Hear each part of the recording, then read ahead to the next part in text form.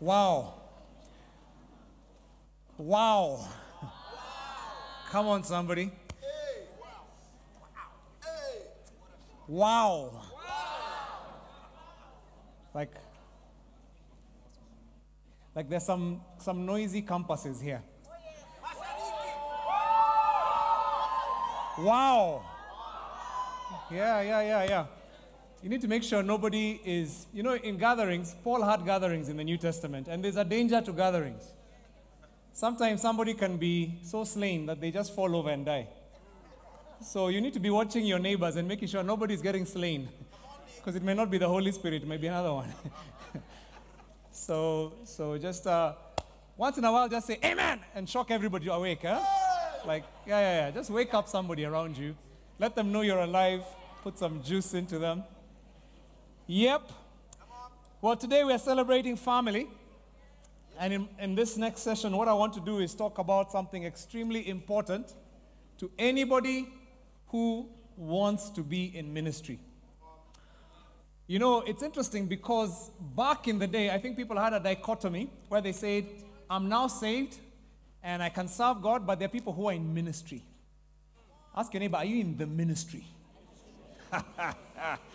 And the picture you'd have is guys in suits and some collars and some carrying some heavy Bibles. Those are the ones in the ministry. But you know what? The ministry is for you. Wow. It's for every single one of us. What a shock. Yeah, what a shock. Yeah, look at your neighbor. Do they look like they're in the ministry? Yeah, they're in the ministry. So yeah, you're in the ministry. And it's important for you to know how ministry works. Because there are some things that you might take for granted and then you find they don't work for people who are in the ministry. So I want to talk about that because, it's interesting. How do I live a balanced life? How do I serve God and not burn out? In this season, as we're beginning to re-envision who we are called to be as Christians, and to re-envision how the fact that every one of us is in ministry, every one of us, back in the day, it would have been such a strange thing to tell somebody that they're going to be that they're a church planter. Martin Gushu, it's you I'm talking about. Come on. Yeah. You see people sitting down and they just feel like they're a congregation member. But when you tell them they're a church planter, they almost want to die. It's like, who's a church planter? But now we're saying everybody in this room is a church planter. Church planters everywhere. Yeah, they're there next to you. Serious ones. Demon chasing, church planters. Water walking. Powerful. Devil busting. Come on. Fish multiplying. So every one of us, this is who God is calling us to be. We're in the ministry. So how do we avoid being destroyed by the ministry? How do we avoid burning out in the ministry? A year ago, you were just an ordinary person. You could sleep till whatever time you wanted. What a shock. But now, you don't sleep till whatever time you want. You're awake by 4:30. Somebody said, we're supposed to wake up at 4:30. I said, which campus is that? 4:30 is when you're supposed to be in the meeting, not waking up. No wonder some of the meetings, you see the numbers starting to increase at about 4:50. They're the ones who woke up at 4:30. We're not waking up at 4:30. We're in the meeting by 4. So now you're no longer just there. You're awake. Then your video has to be on. Which means your face has to be at least. At least. It's an African thing to say at least. For the ones in Germany, I don't know if you understand this, but maybe it's a Kenyan thing. Your face has to be at least. That's already a whole sentence. So how do you get up? You have to get up early enough to make sure your face is on, your video is on, your mic, all those things, which means you're awake. And then the problem is your campus pastor even says, if your DG members are not here, call them. So someone is even calling you at that time. And so it's like, your life has changed. You're waking up early. Then there's an expectation that there's a family night attendance. And on Wednesday, you're not just doing anything. The guys are like call your DG members. They're not in family night. We have to be there. We're receiving impartation. That's going on at the same time. And then there's an expectation you're attending the gathering. Like who attends church from 8 o'clock till whatever time? on a Saturday. On a Saturday. And it's so funny because let me tell you guys a secret. I've never ever given the end time for the gathering. Whenever my pastors ask me, what time will the gathering end? I'm just like, whenever the Holy Spirit says. So they always write 4 because they don't want to freak you out. In fact, I think, was it Pastor Mishu in Burundi? He didn't tell guys. He just told guys, Pastor M will be here. We'll start at 8, but don't worry. I'll tell you the time will end. Then on the morning of, he just put in the WhatsApp group, 8 to 5. And then he shut the group. And he came. Because he knew that he was waiting for some guys to beat him. Like, what do you mean? Like a whole day Saturday. Who does that? That's so incredible. And so they came and they were looking very unamused. You know, how do you come and just expect us to spend a whole day? And then those are the ones who have not even gone to a 4-day gathering. Some of you guys just are going to gatherings. You don't even know that there are other things called 4-day gatherings. And there's one coming up in February, by the way. Yeah. Where we come 4 days and we just spend every day, Wednesday to Saturday, every day.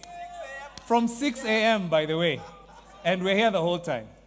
And it's like, okay, yes, it's exciting. We've seen miracles. God does powerful things. But that's another thing that wasn't in your life that has been added to your life. Wow. And that's just going on. Now you're leading a DG.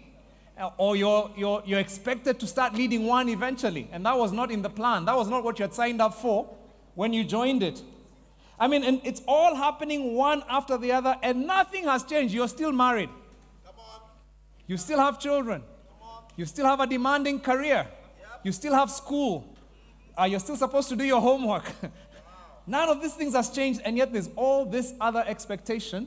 How do you avoid burning out? How do you avoid being that person who's always exhausted? How do you end up still having a good marriage if you're married? Still having children who are available, you're being available to your kids, if you still have that. How do you avoid having children who resent ministry? Like so many people you've heard about, that they were in ministry, but their kids hated church because their parents were never there for them. They gave everything to them. How do you avoid being those people? Or as many have asked, how can you ensure you live a balanced life? Now, what I'm going to be talking about today, I've talked about a bit at family night, but I'm going to be expounding a bit more because I think this is critical for us as God is calling us to be a people in ministry, as He's calling all of us to be in the ministry. I don't believe that God wants us to get to the end of our lives completely exhausted. That's not His plan. Jesus, at the end of His life, He said, "It is finished." Some of us, if we're not careful, get to the end of our lives and say, "I am finished." And that was never God's intention for you. That's not His plan for you. He wants us to live a life that is abundant. I believe Jesus wants us to enjoy ministry. Yeah, He does. Like, it really does need to be a joyful space. Even when we go through challenges, He wants us to enjoy ministry because we're in His presence. In His presence, there's fullness of joy. And I don't believe your children hating God because of your ministry is fullness of joy. I don't think that's a package. That's not the portion for any one of us in Jesus' name. Your children shall love God. Your children shall love ministry. Your children will love to serve. Yeah, they will. They will. So I've got this T-shirt, and it might look a bit conceited because it says Team Moravi at the back. But it's because my kids wanted us to wear the same clothes today. I need to say this. My kids are not children. They're adults. Anybody here who has teenage children and adults understands. You know, some guys are like, hey. No, they understand. That for your teenagers to say, we want to dress like you, is not. It is not. It is not a common thing. And yet God wants our children to love us and to love our ministry and to want to be like us. So how do we do that? How do we do that? How do we serve in a way that is healthy, that is a blessing? How do we serve in a way that our kids love to serve? By the way, I love the fact that we have something for the kids, Pastor Mike. But you know, even as you address, if you had asked me, I'd have told you, no, leave the kids in here. We've taught our kids to be entertained. That's what we've taught them. We've taught them this is too much work for you. You know, I'll never forget, Pastor Karen and I went to a funeral once, and we sat next to a pastor who gave us an incredible story. She grew up as a Muslim. She got saved converted in a very crazy experience. She just had a longing for Jesus. Like she didn't know, she just felt, I want to know. Actually, it was for God. She was just like, I want to know God. And in her faith, it's not something you do. You don't become friends with God. It's not a thing. But in her heart, she was like, but I love God. I want to have a relationship. And so one day she just got drawn into a church. And she walked into this church and she just said, I want to just pray to God. And it's like God just took her to that church and she just found herself inside. There was nobody. So she started praying. And the next thing she knew, she fell asleep. And then she didn't know, but everybody walked in. It was just before church time. So people walked in. It was a Pente church. And then the first she had is when the drummer went, do. And she woke up and everybody was around and people are already raising their hands in worship. And she was like, oh my God, I've been found. So she tried to stand up to go and then she just went boom, like the Holy Spirit just knocked her. And she sat down on the seat. And she couldn't move. And she was there the whole service. And the pastor called for people to give their lives to Christ and she just found herself pushed to the front. And she gave her life to Jesus. Anyway, it's a dramatic story. But the part I want to get to is when she got home, lots of persecution. She got kicked out by her husband eventually with her 2 sons because she had now taught them to know Jesus and love Jesus. So they were kicked out with nothing. Now, what she says is because she was a single mom and the pastor had taken her in, they'd given her a place or helping her to sort of adjust. She says, I didn't know what to do with my kids. I had to teach them about this Jesus who they had accepted. Because when the dad told them, you either, I'm kicking you out, either you remain in my faith or you go with your mother. They said, we'll go with mom. And he was a wealthy man. So they walked into destitution because of Jesus. So she didn't know what to do. So she said, I'm just going to do what I know. So she got a Bible, the Bible she had been given, and she got them to start memorizing it. That's what Muslims do. And then she says, she would just call, I think they were like, what age? 5? 3? She says she'd ask, so what is the memory verse of the day? The memory scripture of the day? When you make a mistake, she gets her chopper stick. Pop! Read it nicely. She was like, that's what I was taught. That's what they do in the mosque. They chopper them. And so the kids were choppered, they memorized scripture. Seriously. Like, stand here, read. Those kids came to church with her, they sat down, they would come and tell her what the pastor said as she's holding her stick. Then she's like, good job. Well done. That sounds terrible, doesn't it? What she told us is both her sons they know the scripture like this. They both are pastors. They love Jesus. And they are serving God. She's so proud of who they've become. They are both men after God's heart. And they are preaching the gospel like a nonsense. She was like, invite me and them to Mavuno. I would love to share our testimony. And what did I learn from that? She says, I didn't know to teach my kids Father Abraham little songs. I just need to teach them the word of God. You see, as Christians, we've been taught to give our children baby stuff. And so they remain babies all their life. And they come to church and they're still babies. They want to be fed with baby Jesus. And you're a 20-year believer and all you want to do is just be fed by baby Jesus. It's just now that it's TG Jakes who's preaching you and giving you a good sermon. But you still want to be fed because that's all you've been taught to do. And what she taught me is, no, your kids can do much more. And that's what she was telling us. It's like, I think I did some things wrong, but what my kids taught me is that kids can learn a lot more than we Christians think they can. So I want to see children laying hands on people and the people getting healed. I want to see demons being cast out by our children. Yeah.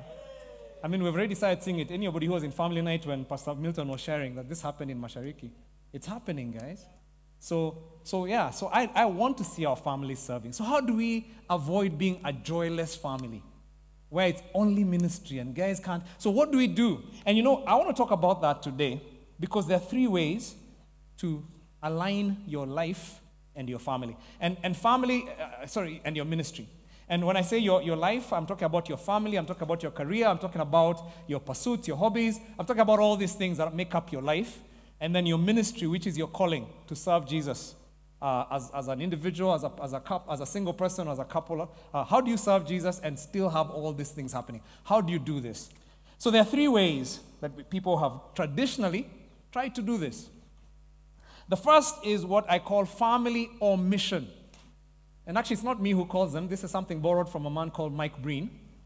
And he talks about the fact that for some people, what they've done, they've drawn a clear boundary line between ministry and life.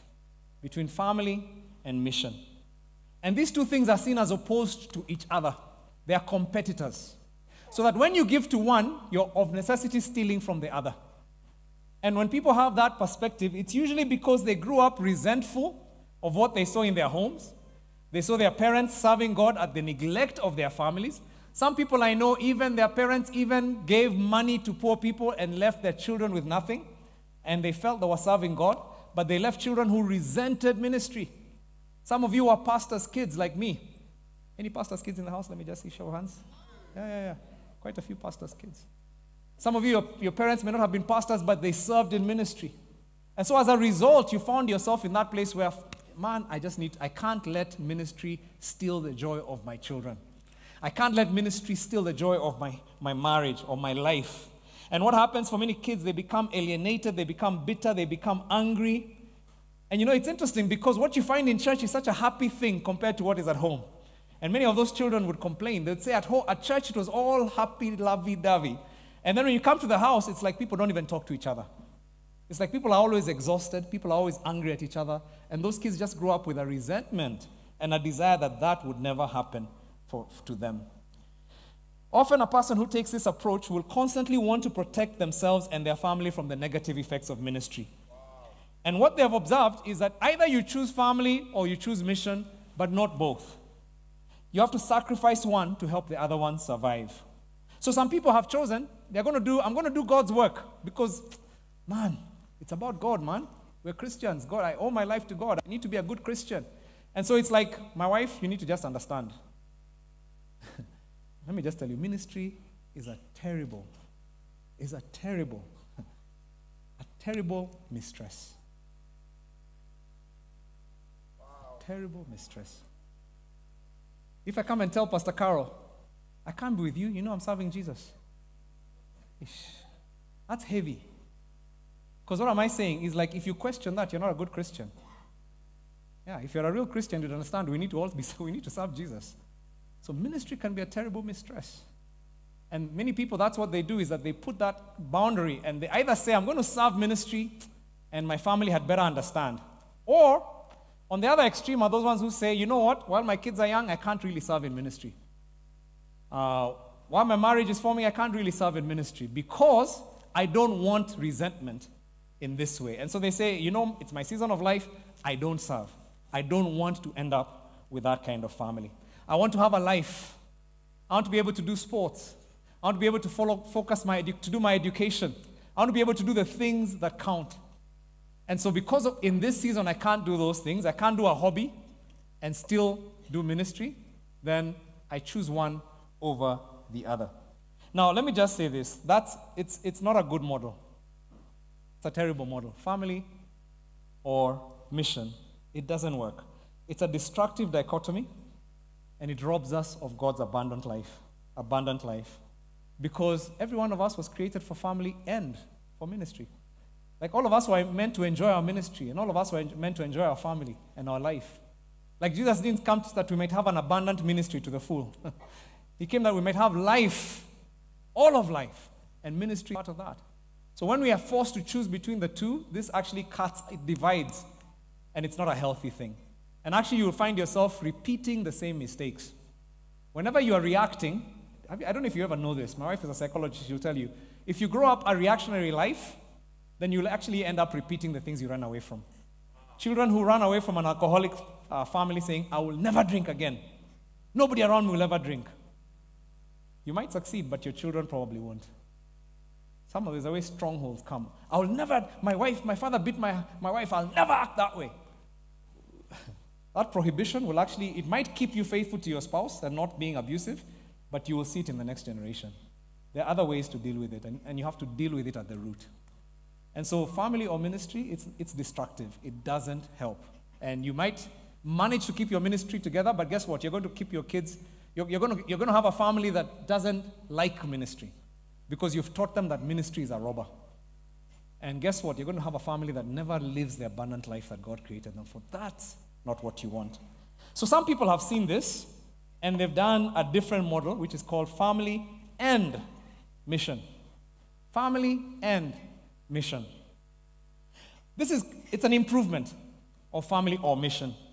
People who choose to do this, they recognize it's important to both have a healthy family and to have a healthy marriage, and to have a healthy career, and to have a healthy hobby and looking after your body, exercising. It's both. It's not either or. They get that, and it's important for them. And so instead of choosing between them, what they do is work towards balance. They're looking for balance. They want to allocate enough time to make sure that none is stealing from the other.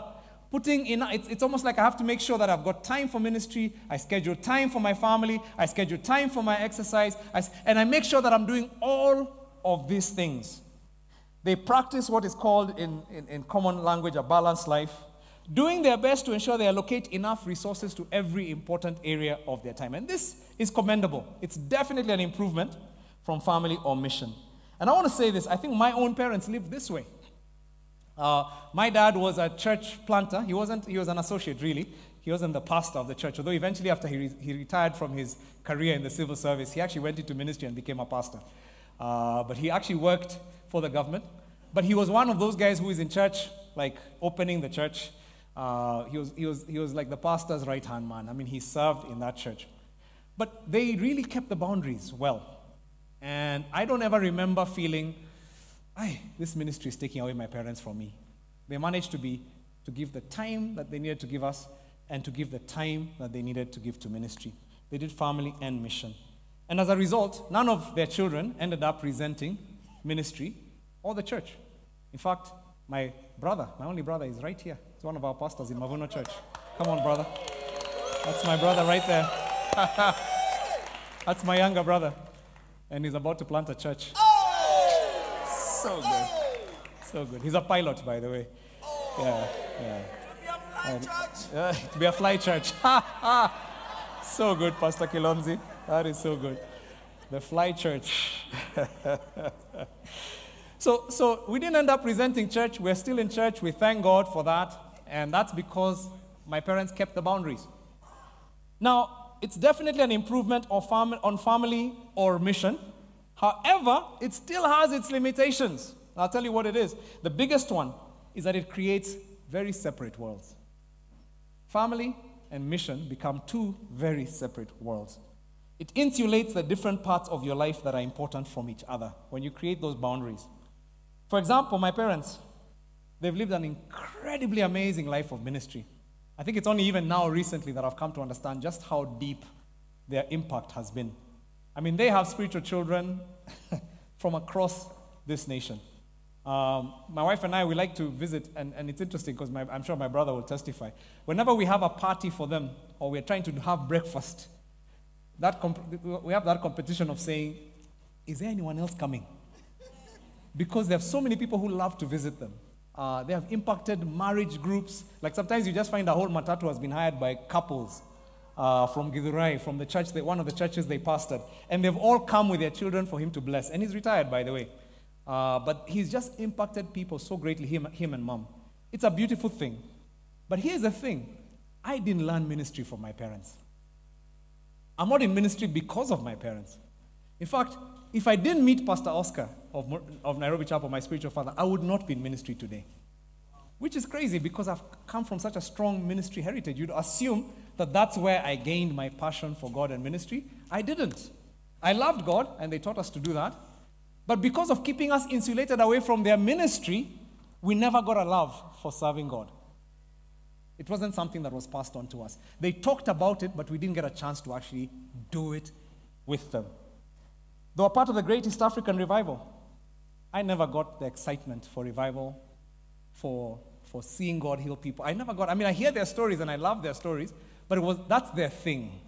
And the crazy thing is most of their friends, it's the same thing. Most of them used to go, in fact, even till today, they still go for what they call fellowship. Any tukutendera as children in the house? Yeah, we're here. I can see, they're here. Most of us have never gone to those, I've never gone for fellowship, by the way. But it was a thing they did after church on Sunday. And you know what? Because of the boundary, what they did, because they didn't want us to resent church, they took us home, made sure we were sorted, then they went for fellowship. So all the beautiful things God was doing in their generation never passed on to my generation. They kept a boundary. That's the danger. When you put your children in a different space to make sure that they're okay, as you're keeping the balance. The separation of your worlds ensures that you don't disciple your children into loving and serving God the same way you do. And that's robbing them. You don't want to rob your children of that. You want your children to increasingly love God. In fact, your prayer for your children is, you will love God and serve God more than me. That's a successful parent. If your children can love God and serve God, and here's the thing, I shared this in Kigali. We had a friend, I don't know if I've shared this in Mavuno, we had a friend, have I shared about our friend called Rick in one of our gatherings, a guy who was a 6th generation minister, and how easy his life was. Like, the power of 6 generations of loving and serving God. Like, there's just a freedom and a power and authority that comes. Why would I want my children to be weaker Christians than me? Why would I want that? Why would I want to be Pastor M who has changed nations and then my children are just mediocre people? Just church warming, bench warming Christians. That is not God's purpose for them. I'm robbing them. And so that's the danger of family and mission. Because it may keep your kids not hating God and at least being able to enjoy, they're Christians, but they may never become greater than you. And that's a danger that I don't believe you want. It takes an enormous amount of energy also to keep all those things separate. And you know what? People who do family and mission, it's very easy for you to burn out. Because you're trying to rush from one to the other. It's like we have the gathering, and then what time does the gathering end? Because I haven't seen my kids this week, so I need to make sure that after this, I go and spend time with them, and we hang out. And then my husband, oh my God, we need to catch up. So after we put the kids to bed, we're going to go out on a date, and then by the time you're on that date, you just be looking at each other and snoring. And then it's 4:30. Oh God.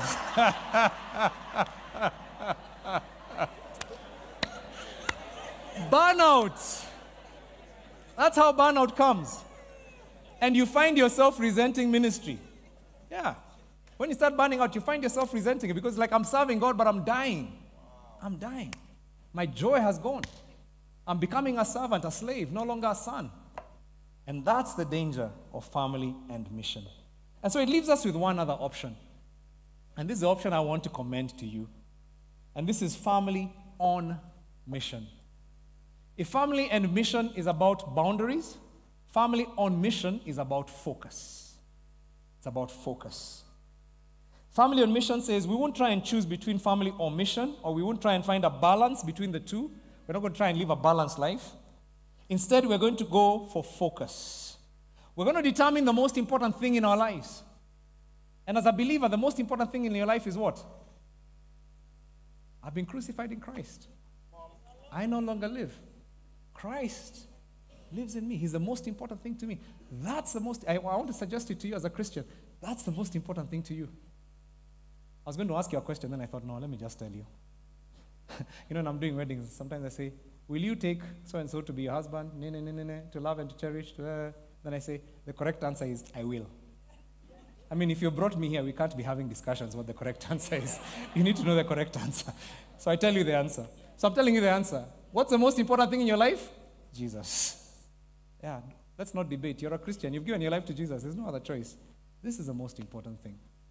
So how do you then, once you determine the most important thing, then family on mission, what it does is then say, how do I focus everything else in my life towards achieving the most important thing to me?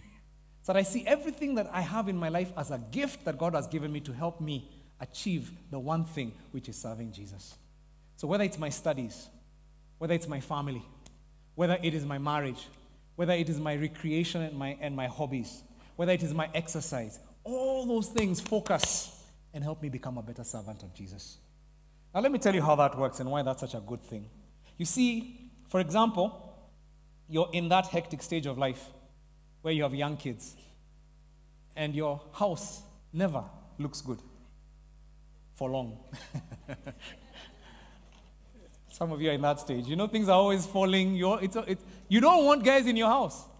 You're like, you want me to lead a DG? First of all, where will I get time? I'm feeding those kids. I'm washing them. I'm changing their diapers. And then after that, my house, who's going to even clean the house for that DG to come? And then who's going to cook for them? It's a mess. So that's a stage of life where you're like, it's too much. I can't do it. I have to choose family or mission. I can't do both. But here's what I'd like to commend to you, maybe as an example. What if you invite your DG into your space, the people, your spiritual children, and rather than just saying come and then come and find a perfect place, let them know you're coming to my house to help me figure out. We're going to prepare for DG together. And when you come, there's somebody there, you're like, baby number 2 needs a diaper change. Can you be helping me with that? Well, number 2, come and help me in the kitchen. Let's do this. And guess what happens? When you get, if you're a young couple and you've got some single people in your group, you know what you're doing? You're teaching them parenting without teaching them. Yeah. They watch how you're looking after your kids. That's how they learn how people look after kids. And they also get a chance to serve you, which is a beautiful thing for a Christian to do, to serve their leader. So they get a chance to do that.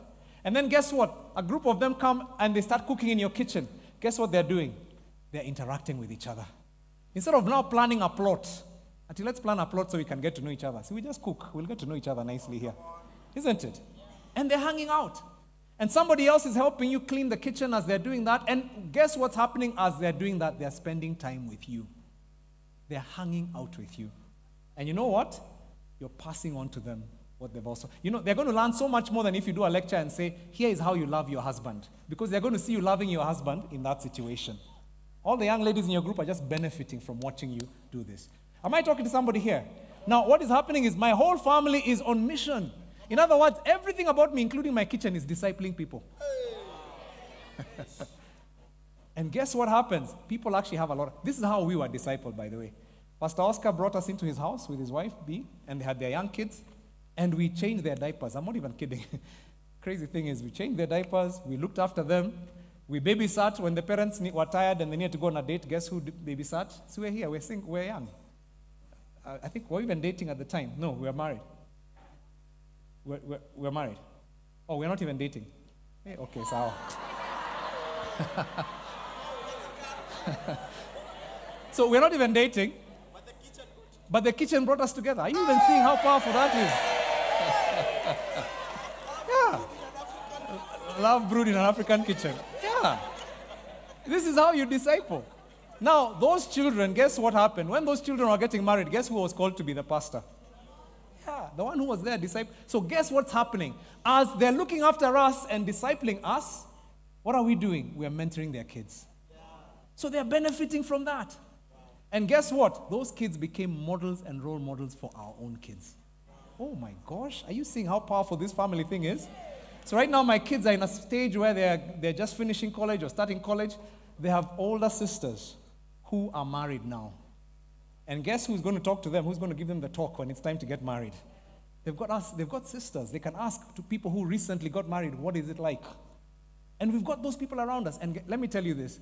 Our kids have always been blessed because we've always had spiritual children around us. And those ended up being their cool uncles and aunties. Yeah. Pastor Osai, Pastor Mike's wife, is like, she's such a cool auntie to my kids. I mean, she tells them the truth. And there's a way that she can talk that we can't talk. Yeah, and she's done that. Pastor Dorcas is here. Pastor Dorcas is like, she's their auntie. She's always been a blessing. I mean, her and Pastor James. Pastor Milton, I mean, he talks to my son like, tells him things which I can't say. My son is around, by the way, and it's true. I can say this in his presence. He knows that. The conversations he's had with Pastor Mills, he hasn't had with me. But you know why? It's because when they were younger, these are my sons. I've brought them up. But as I brought them up, I had young children. And they built deep relationships with my young children. Are you seeing how much of a blessing it is for me that my kids are not isolated? They have so many people who care for them. One of my daughters is about to do discovery in Pastor Kilonzi's church. Come on, somebody. By the way, let me just say this. I pray all your children do discovery. It's like I pray it for all kids.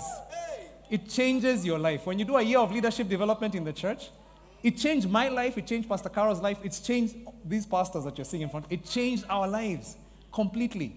And it gets you to think differently. By the way, once you've done discovery, you'll never be stuck in the rat race. You think differently about money, you think differently about ministry. And I'd love every child to do it when they finish college. And I'm so privileged that I'm not the one who's telling my child, I think you should do this. There's somebody who I'm discipling, who's my son, who's now calling those guys in. This is family on mission. You share you call people into the space you're in. You share your life with them, and guess what happens? They bless you as you bless them. And you stop trying to make your life be perfect for people. If all you have in your house is peanuts, groundnuts, that's what they come and eat. Yeah. We're busy right now. We're broke. We don't have other food. By the way, come and eat what we're eating. You don't try and make it different. And guess what happens? People enter into that space and they learn to enjoy it as it is. You share what you have. You don't share what you don't have. Which means any one of us can become a disciple maker. You just call people in your college room. It's just a cramped college room. Or your SQ. That's where you invite your disciples into. That's where they hang out. And guess what? You're a step ahead. You can share what you have. So this is what family on mission looks like. Instead of leaving them at home when you're going to serve, bring them with you. Let them see. How do you think Sean became Pastor Sean? It's because of watching his father. I love how he said, I prayed for them the way we pray for them when you're there. Guess what's been happening? He's been watching his father pray for those kids. Because before when the church started, it said, Daddy, pray for my people. Now it's like, now I can pray for them. Come on, somebody. Aish. How old is Pastor Sean again? Like I'm always shocked. 8 years old. And he says, I have my church.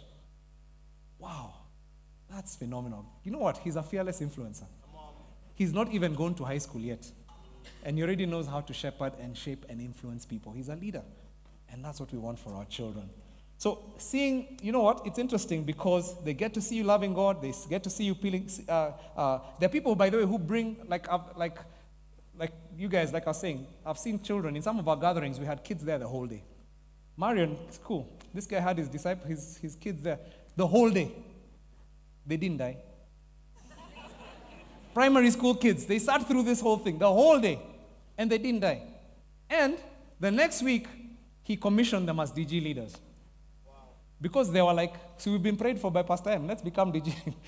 So he commissioned them and he sent them out to lead DGs. And you know what? It's just your kids understanding. You know, this thing of separation happened very recently. Back in the day, if your father was a farmer, he went to the farm and dug, and all the kids started very young. As soon as they could walk, they were there. He'd tell them, pick these rocks. And they'll be the ones, you know, you worked with your kids, and they entered your world. They entered your world. It's only today that parents have been taught to enter their kids' world. Wow. If a parent from the 50s, 40s could see parents of today, they would die in shock. What a shock. Because we buy toys, and then we're the ones on the floor playing with the toys.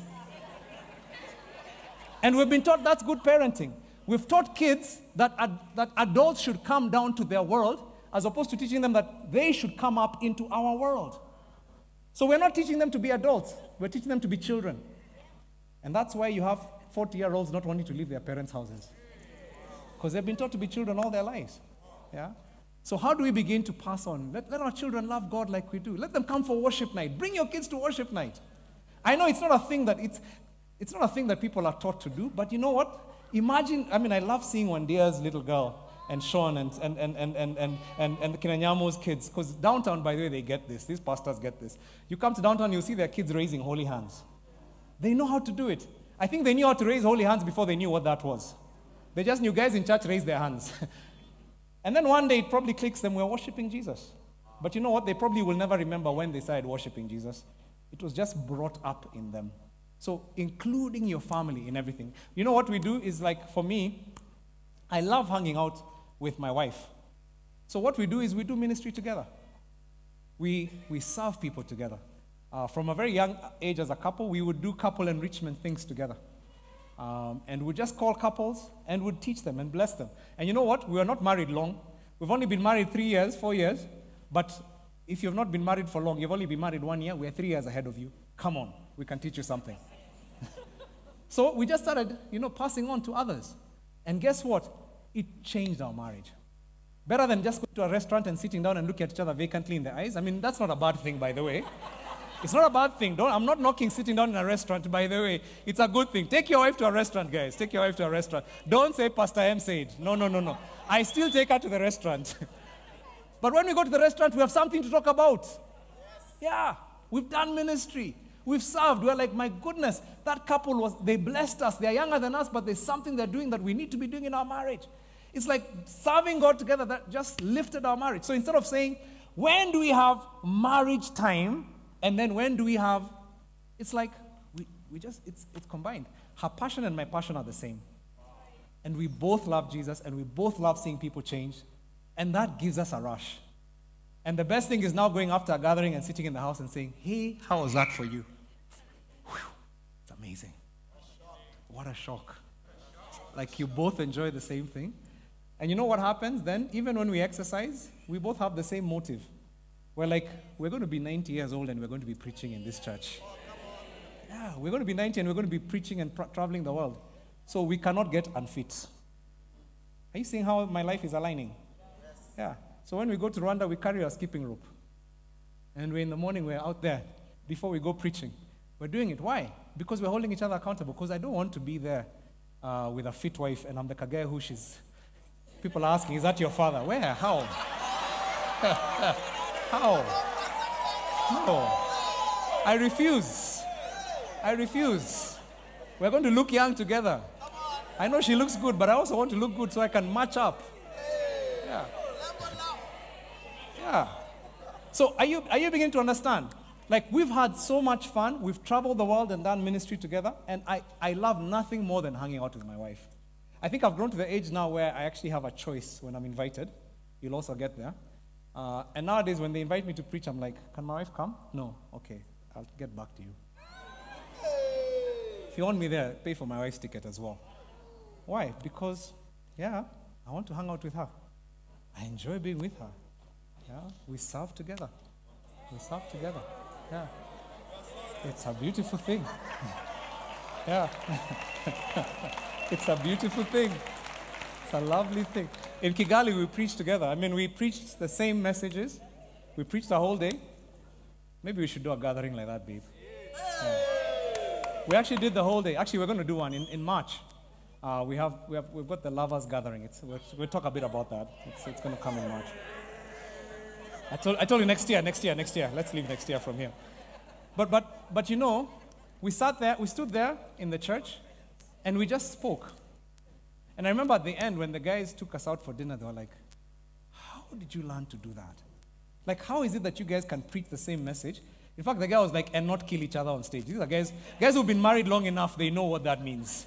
It's like you taught us the whole weekend, and you were in sync the whole time. How did you do that? We told them, yes, it's called 28 years of serving together in marriage. Yeah. We've been doing it for long. Of course, in the early days, it was hard. Don't try it at home if you know, it's one of those things, yeah. Like you can tell when they've just started doing that and they're a young couple, it's like she's talking and your guys look at her like, hey, when are you going to give me a time to talk? And it's like, you start stomping on the other, let me talk. And you can even start having arguments on stage. I was like, we've been there. We've done that. But you know what's happened? As we've just served God together, we've just become better at doing it. So why the separation? Why is this thing that he does this, I do this, and we have nothing in common? Let ministry be the thing that you have in common. Let it be the thing that draws you together. That's family on mission. And I want to just say, when you get this thing, it becomes a liberator. When your kids enjoy coming with you because you have so much fun about it, it's like, we're going for a gathering, kids. You have to be on best behavior if you want to come with us. By the way, when kids are young, they're like, if you think it's fun, they think it's fun. Do you remember that age? Those of you who have kids who are young, if they see you having fun, they're like, it must be good. I hated that age because if I bought anything, whatever I bought, and I gave them something else, they would want the one I have. They're like, what daddy is doing is the one we want. Yeah, if it's except Gederi, that one they refuse to buy. That one they're like, just eat on your own. So that's the age to say, okay, best behavior this week, you come and get a chance to sit in a gathering. And you know, if they're younger and they can't pay attention, bring them some markers. Let them have fun and let them sit. And then after that, be so excited that they brought you, take them for a meal. Buy them a burger, something they've always wanted. And just like, man, you're so big. You sat with me the whole day. Take them and celebrate them. Make them feel so good. They're like, oh my gosh, I'm daddy's helper. Like wherever daddy goes, I go. You know what you're doing? You're raising up a giant. You're raising up a giant. And that kid will enjoy, you know, because family and mission means I come and do my gathering, then I go and look for them. I sit on the carpet so I can have daddy and child time. But guess what you've just done? You've just divided from them. They haven't known your love for God. And then you're not teaching them about entering your world. You're entering their world. So guess what? They're not growing upwards. They're growing downwards. Because you're teaching them that life is about playing and being on the carpet and rolling. I have nothing against rolling on the carpet. Even I did it. I hope somebody's not hearing me condemning. I hope you're hearing me giving a principle. There's a principle here. So how do you make those things connect? How do you make your career be the place? I'm too busy at work, I can't lead a DG. No. How about maybe at work, if you're spending that much time, and maybe it demands that way, that you start to see, how does my career become where I extend Mavuno Mashariki? How does my career become the place where I start that DG? And maybe I start doing my evangelism at work, and I bring people to Christ. I start a fellowship at work. And I make those guys become... I use the vehicle God has given me to do God's work. That's what family on mission is. So maybe some of you travel all the time, so you're never able to be around. But guess what? I mean, I remember Fred, I think it's Fred who does this for Pastor Godwin, where he's like, wherever I travel, tell me first of all if there's a Mavuno church, I want to go and encourage them. And then he says to the network leader, what message do you have for these guys? Then he goes and stands on behalf of Mavuno Church. Come on, somebody. Yeah. Somebody's paying for his ticket to be an apostle for Mavuno and go around the world and encourage our church planters. And so he's decided that's what my career is. And where there's no Mavuno Church, I'm going to figure out how you guys can come and be a scout to help figure that out. One of our friends, really good friends, he goes to Mavuno Kiambu. And right now, Mavuno Kiambu actually have a building paid for. Pastor Shu and Pastor Irush also in Mavuno Pendo, Pastor Maish and Belinda. And you know how it happened? It's because this man is a real estate man. And he puts up these huge apartments all over the city. And in one of our conversations, he was like, we just were talking and saying, if he was a Muslim, what would he be doing? And it was like, you'd have a prayer room. And we were like, why aren't you doing it as a Christian? And you know what he said? Every building I put up from now on will have a church as part of this design. Wow. And so Mavuno Kiambu right now doesn't pay rent. They have a house, and it's built for them, purpose-built. And Mavuno Pendo, which is in Kasarani, also is not paying because that's the second building is opened up, and he's opening up other buildings. And he said, tell me where we've told him, tell us where you're going. We're going to work together and just plant churches in every building you put up. Wow. Come on, somebody. Wow. Like what else is your business about? Is it about making you rich? Surely, what is riches? Riches are tools to serve God. The streets of heaven, you've heard me say this many times, are lined with gold. The things you're chasing your whole life is what you'll be walking on in heaven. It's not worth giving your life for those things. It's worth for you to actually ask, how do I turn this thing into a resource to help me have heavenly treasure? So here you are, real estate man, and what you're doing is extending God's kingdom through your career. Come on, somebody. This applies to every career in this house. You just have to ask God, show me how to bring this into alignment. Now, when he's building buildings, he's in ministry. As he's designing structures and apartment blocks, he's already thinking, how can the church come into this area? So he's no longer just an architect, he's a minister of the gospel. This is how we're supposed to be, all of us. All of us. This is what God wants of every single one of us. And here's the thing, discipleship doesn't best happen in a class or Bible study. It happens as you're sharing your life together. It happens as you go together. I'm so happy my kids get to be in a gathering. I'm so happy that we do life together. And this is what God wants for every one of us, that we're doing life together. Don't delegate your children to Mavuno Kids. Mavuno Kids is fantastic. It's one of the best children's ministries out there. I get it. But their job, yes, amen. Let's appreciate Mavuno Kids, absolutely. Any Mavuno Kids people. We love what you do. But they are our resource people. They're not the disciples for our kids. We're the disciples. Yeah, we're the ones God wants to bring up our children in the way of the Lord. And so they're there as our helpers. And so what we do is we appreciate them when we can, but then we bring our kids into our space so they see us serving. And that's what happened with Jesus. He invited disciples to follow him. They attended weddings. Do you notice that's what they did? They attended a wedding with him. Whose wedding is it? Who sent the invite? It's definitely Jesus. Jesus is the one who has the invitation. How do I know that? Because it's his mother who's called when the wine runs out. Surely, you don't call strangers when something runs out in a wedding. It's the auntie. She was probably the cake auntie. And she was told, before you come for cake, there are other issues, more serious issues. And then she tells her son, Kuja, do something. Why are the disciples there? Because they followed him. They came as his boys to his family's wedding. Are you understanding? So when you have a wedding, don't say, I can't go for discipleship. Tell your discipleship group members, Twende. It's my family wedding. When you want to see your parents, you don't say, if I see my parents, I can't. Tell your guys, I'm going to visit my parents. Let's go together. My DG has all met my parents, by the way. Oh, come on. And even been blessed by my father. Yeah. In fact, my father told them they'll do greater things than him, which is a big blessing. Yeah. I was so excited to see him loving them and blessing them. And they blessed him back. They actually left a blessing to my parents. That's what you want. You want to disciple them as you pull them in. I've taken them to meet Bishop Oscar. I've invited them into that space. When I'm going to meet Bishop Oscar, I'm like, let me bring my people so they can meet him also. I want them to get that blessing. But you know what? I was going for my own reasons. But I want them in there as well. So you're integrating life. This is more about integration than about balance. Life is not about balance. It's about integration. And that's what Oscar, like I said, Pastor Oscar and B did for us. As a young couple, we served their young church. We did setup. We did errands for them.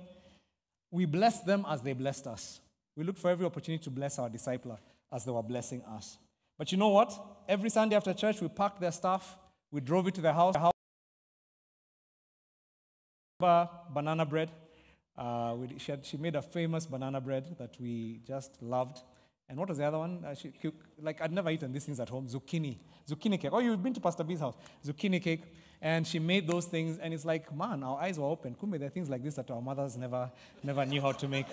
But you know, as we're eating those things, or oatmeal cookies, as we're eating those things, because she was a posh mama. I mean, not like we didn't know such things. But as you're eating those things, guess what's happening? You're watching how she's relating to her husband. And you're watching how he's relating to her. And in my mind, a whole seminar on parenting, on marriage, I'm just getting them, just watching them, just hanging out with them. And today, many people have told me, when they've met me, they've said, you know what? When I hear you talk, I see Bishop Oscar. And some people have said, man, your kids are amazing. How come they're like Bishop Oscar's kids? And I'm like, it's not a coincidence. Because everything I do, I learned from him. Everything I do, I learned from him. And I remember we were in a situation where Pastor James was saying how, I think was it you giving this example, how they have such amazing kids. By the way, they have amazing kids. No question. Their kids are just incredible. And he was talking about how, I think it was in Mombasa, where you're talking about how they're sharing with their disciples, with the people they're discipling, how to bring up their kids. And when they point out to their kids, they say, look at how Pastor M's kids are. That's how our kids are.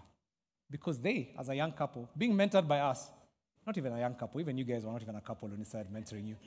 So even them, just being in our home, learned by watching us how to bring up their children in the way of the Lord. So guess what? There are 3 generations of parenting in this church.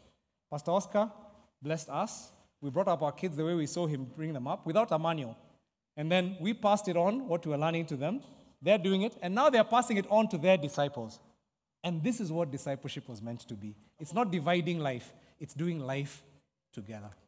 Have I helped somebody in the house today? So this thing, let me just tell you, it's going to be so revolutionary because in your life, you've got several sectors. You've got different things. You've got your spiritual life. And in your spiritual life, you can actually bring your world together. Are you going for farm? I gave this example. You're going to worship night? Take your kids with you. Let them learn to worship. If they're younger, you can take some coloring things, make sure they sit on the floor somewhere when they get tired. But bring them enough so that they begin to understand, oh my goodness, this is what happens when the Holy Spirit shows up. This is what happens when people sing. They're going to get used to it. Maybe they're not used to you doing it this way, but they're going to get used to it. And then you can talk about it. Why are people praying loudly, Daddy? Great example. When Jesus is deaf, let me explain to you. Kids ask the best questions. And that's an opportunity for discipleship. Every answer you're giving, you're discipling your children. Are you reading through the Bible? Read it with them. This coming year, as we read through the Bible, create a plan for your family. Read it with your kids. Are you planning to visit a children's home as a discipleship group? Take your kids in the group along with you. They can also, they can actually end up becoming a real asset to your group. Kids have a way they serve when you take them in a place like that. And you're also teaching them not to live for themselves and not to be entitled. You're teaching them there are people who are poorer that we look after. Are you doing the 21-day fast? Start to teach your kids how to fast. Our pastor friend told us she just chapered her kids into, we don't eat. Because in Ramadan, that's what happens to Muslim kids. They just thought you don't eat until night. So the kids just learn from a very early age. By 3 years old, you're fasting for Ramadan. And she said, kids, let me just tell you, we have 15-year-olds who have never known what fasting is. Because we think of them as babies. And it's because we don't understand that these are actually powerful creatures, people made in the image of God that can chase demons, but we're denying them the opportunity. So fast with your kids, even if it's just telling them we're only going to miss breakfast for the first one. And then we can have lunch after that. Start teaching them because we're all fasting in the house. That's how they begin to be enfolded in your spiritual life. If your disciples are coming, get your kids to serve them. so that they can be known by your disciples and become part of that community. Relational space is your another space in your life, another category we tend to separate. In your relationships, are you visiting your parents or hosting guests at home?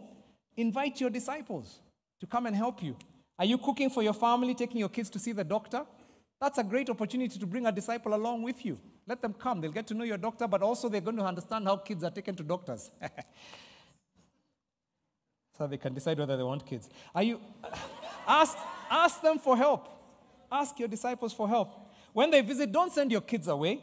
Get them involved in the conversation. Teach your kids how to listen to the great stories.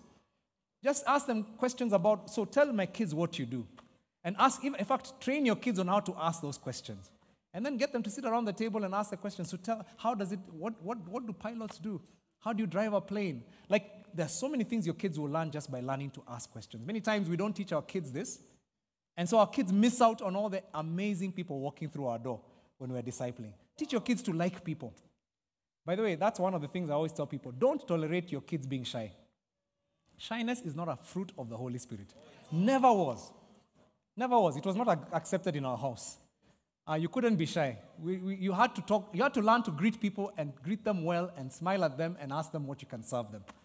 That is a basic element of African culture that we've lost. It's not unusual to go into someone's house and a kid just looks at you and, yeah. Then say, oh, she's tired. She's just tired. No. By the way, I'm not hating. Please, don't get me wrong. I'm discipling. Yeah? And I'll tell this to my own children. By the way, we have this conversation with my kids. If your grandchild pulls me that one, I'm not going to ask you permission. I will sort them out right there, the way I sorted you out. So you sort out your kids before I come to your house. But you know what? It's just teaching them, no. That's actually a life-limiting move. You're actually hurting your career. You're going to hurt your career. You're going to hurt your life. You're going to hurt your ministry if you don't love to serve and love people. So teach them, when people come, this is what we do. Come and help mommy serve the guests. And then as they're growing older, let's ask the guests questions. Your relationship is being drawn into your ministry. Physical. Do you work out regularly or eat healthily? Invite your disciples with you. Are you getting it now? Are you beginning to understand now? Invite them to do it with you. I think these disciples of mine, they exercise. We need to check on them. But I remember getting them the gadget that I used to exercise. And some of them got it. But anyway, we shall revisit. Do you have a hobby you enjoy? Invite your disciples to do it with you. You like running. You like biking. Teach them. You're broadening their world. Or do it separately but hold each other accountable. I mean, it's a way to just get people to enjoy what you're doing together. Intellectually is another space that we sometimes keep separate from our discipleship and our ministry. Are you reading a book? Are you taking a class? Get them to read it with you. Invite people into a class and do it together with them. My wife is doing a class on, she's an aspiring herbalist. By the way, if I don't even understand, I think our education system is a mess. Because if it worked, my wife would be a doctor. She is so passionate about treating and healing. But our education system medicine is not about passion, it's about cramming. Anyway, that's just my beef with our education system as it was in our time. But she is so gifted at it. And so she's doing a class on herbs and healing. And she invited one or two of her disciples to do the class with her. Because it's like, as we do it together, we learn together. And guess what? We grow together. And we're just putting more and more connections in our lives. I'm discipling you, helping you to become like me as I become like Christ. Are you listening to a good podcast? Amen. Your disciples should also be listening. They should know your passion, and then you can say, hey, guys, can we listen to this week, and then just talk about it when we hang out. Invite them to do those things. Financially is another space that is often very separate. Don't allow finances to be separate. Jesus taught about money all the time. Teach your disciples about the things you do. Are you saving money? Have you gotten out of debt? Discuss it with your disciples. Share your stories. Keep it personal. My disciples have actually seen our spreadsheet. They've seen the numbers. In fact, some of them didn't want to look because their parents never. It's like looking at what someone earns and how. I'm like, no, look. Fungua macho one. It's like they don't want to see because it's like watching. It's like seeing your father's bank account. I don't want to see. I'm like, no, you have to see because I want them to see. I want them to learn. How else will they learn? Teach your disciples. Be open and vulnerable with them about your finances. Are you trying to pay off your debt? Include them. Let them see what you're doing and the steps you're taking. They might even have ideas for you that will be helpful. But guess what? You're teaching them the values that you're doing. Are you sending a gift to your pastor or to your parents? Let them know this. In fact, when you go to visit your parents, take them with you and honor your parents in front of them. Let them see these things. Because what are you doing? You're teaching them about honor. You're teaching them about finances and stewardship. Let them know what you're doing and hold each other accountable. So rather than adding things to your life, let invite your disciples into the things you're already doing. That's what I'm trying to say. Make discipleship about the things you're already doing. Let the season of your life determine how you will engage with your disciples. I love that Fred got Bob to come into his business. That's discipleship. Some people would have been like, hii ni kazi, hii ni church. We're here for church. But no, he's like, hey, you've got this interest. Hey, this is what I'm doing. Let's talk about it. And eventually he's a COO. Come on, somebody. That's discipleship. It's like you're opening up the space and you're saying, like, why wouldn't I, if I had a company and you're my son, why wouldn't I get you into that company? Let's do this together. Creating opportunities. So family on mission should empower you by teaching you how to live a focused and integrated life. And as you move forward in mission as a pack with your extended family, because that's what happens. Now we're becoming a pack. That's Jesus. Where you saw Jesus, you saw the disciples. It's like when he was doing an errand, he went with them. When he was doing something, they're always there. It's like we move as a pack. We're a family on mission. And we're all enriched by serving together. And this is not just for couples with children. It's for single parents. It's for divorced people. It's for couples with no kids. It's for empty nesters. It's for teenagers. It's for college students. Whatever season you are in your life, you can actually have a family on mission. You can actually do mission with the people that God has called you to disciple. I believe that as you do this, you will not burn out. You will not burn out. My wife and I have been in ministry for 30 plus years. We're still going strong. We still love the Lord. We want to serve Him all our lives until we're old. We don't want to rest because we are burnt out. We want to rest because God has given us the principle of rest as part of our rhythm of life. So we don't work to rest. We rest. We work from rest. And rest is one of the things we even invite our disciples into. And so we want to commend this way of life to you. By the way, should you practice this, and we're going to talk a lot about family and mission this coming year. It's going to be one of the things that I really believe God wants us to engage in. I believe that God wants to see fruitful and joyful families. Imagine your family all loving God. Like everybody, for those of you who are married, imagine your marriage becoming such a powerful place that just serves God together. Imagine people walking into your home and saying, this is so amazing. My goodness, I want to be with these people. Imagine that becoming the thing in your life, that everything about you is just a blessing to people around you. And imagine that you're never exhausted because you love doing what you're doing and you're just inviting people to do it with you. This, my friends, is going to be the thing that will save your lives. Oh, come on, somebody. Yeah. You're in ministry, this is going to be the tool that will save your life. It not only save your life, it will give you a joyful marriage because you will serve God together and love God together. This thing is going to actually revolutionize us this year because we're going to get opportunities to practice it. And as you practice it, I believe that the Lord is going to just turn around our families, our churches to become families on mission. So the first one is what? The first one, the bad one that we said we don't want to do. The second one that we said is okay, but it's not what we want to do either. And the third one that we're saying, this is us. Come on, this is what's going to happen in our homes going forward. And yeah, amen. So I wanted just to do just 1 second before we conclude and I can see it's lunch already. Like time just runs in it's like I need to be like Joshua and just say, son, stand still. I have to teach God's people. Come on. Like the day just rushes. I can't believe it. I want us to just take a few minutes before we break for lunch and have a little conversation. What do you sense God is saying to you? Because I want us to make sure nobody's left behind. Whatever situation you're in, what do you sense God is saying to you in this talk? So if we could just stand around our seats for a second and just have that conversation with our friends. What do you sense God is saying to you, and what will you do about it? And what will you do about it?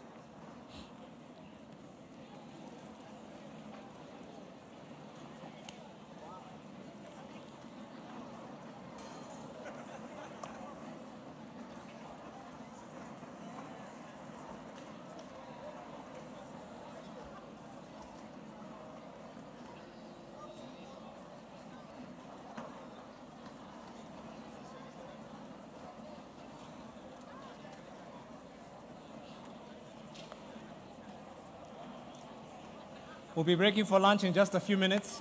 So let's just have the conversation, then we can take our lunch break.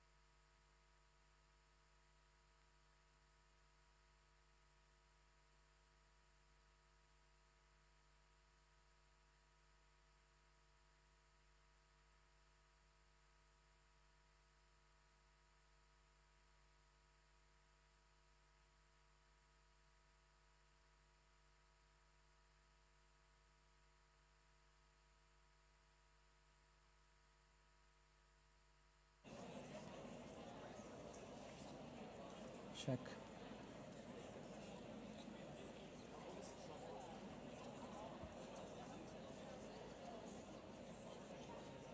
I can see my volunteers have the mics. Are there guys with mics? Awesome. You have one? I see you have a mic? Oh, you don't. Sound team, we have some mics for feedback.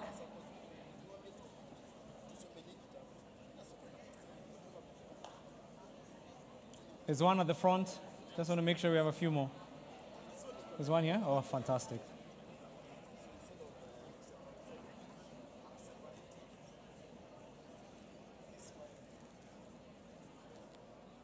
Okay. Make sure everybody's getting a chance to share, because we're going to also get a bit of feedback.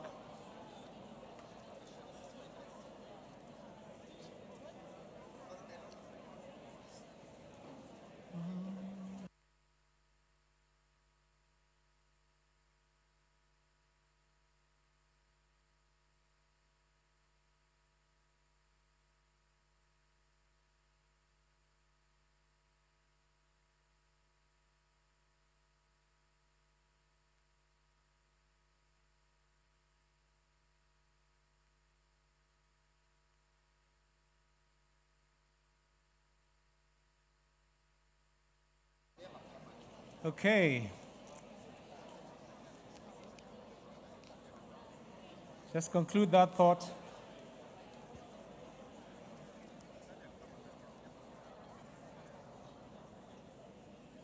So we can sort of get a bit of a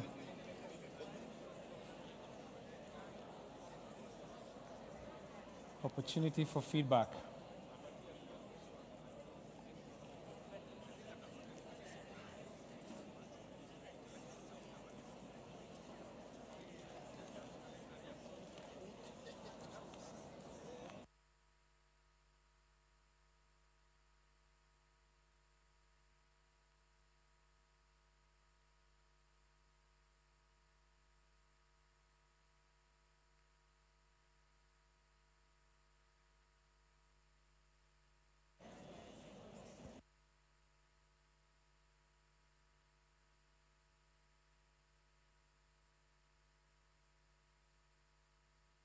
Okay, we're going to hear some feedback.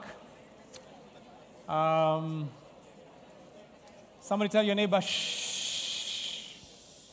All right, let me see a few hands of just people like, yeah, what is something that really struck you in this session, or you've had someone say next to you?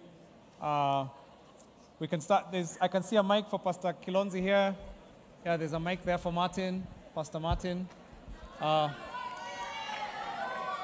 right, let's start with Pastor Kilonzi. All right, guys, listening. So what I want to share is, by and large, our family with Faith and Sean is sort of on mission as far as church is concerned. But I've realized that there's a misalignment when it comes to now the spiritual side of the family. So there are some things you do with us that I haven't passed on to my team. Yeah. And so it's on not the biological family side, okay, but the spiritual family side. So you do some things with us that I haven't done with my team, with my disciples in the ministry. And so because of that, they haven't done with their disciples in the ministry. And so I find that the alignment is not just from your, like biological family with the spiritual family, but it's also within the spiritual family line. Yeah. Wow. And I realize that some things they are lacking, but it's not because I don't have them. It's because I haven't passed on. Yeah. Wow. That's really powerful. And yeah, it's powerful. You have a fan somewhere. So thank you, Pastor Kilonzi. Let's hear Pastor Martin. Oh, who? Pastor? Oh, okay. All right, just a sec. Pastor Angie has spoken, so we must listen. I belong to a DG led by Pastor CJ.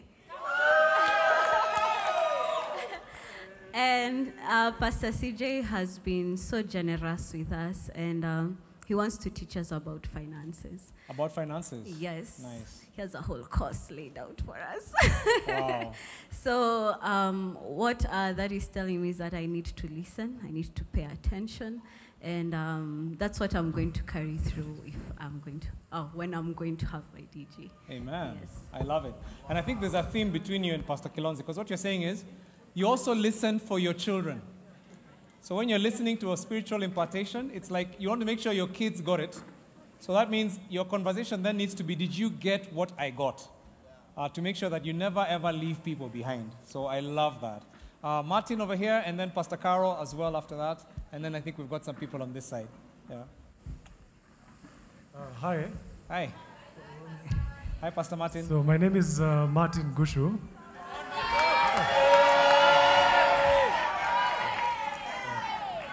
And I'm fortunate to lead a DG called Sons and Daughters DG. So what I'm sensing God is saying is, this is very practical to me because I've been brought up in church, a pastor's kid.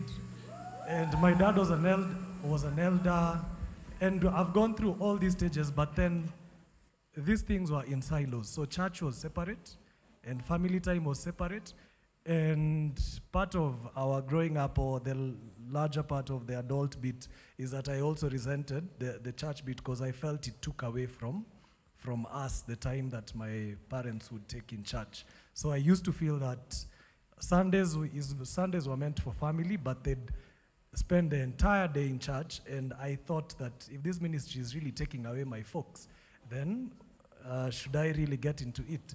But interestingly now, what I'm hearing you say is that it needs to be embedded in the physical, in the spiritual, in the social, in all aspects of life. Like I need to do life together with my children, that is spiritual, and also my son, as well as involve them in my daily activity with them so that it does not wear me out, does not wear myself and my wife out, but we get to do it and to grow together as a family. Amen. So I've really loved that. What will I do about it?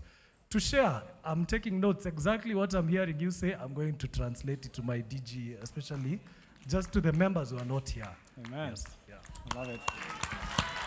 Come on, Martin. Wow. Hi, everyone. Great to see you all.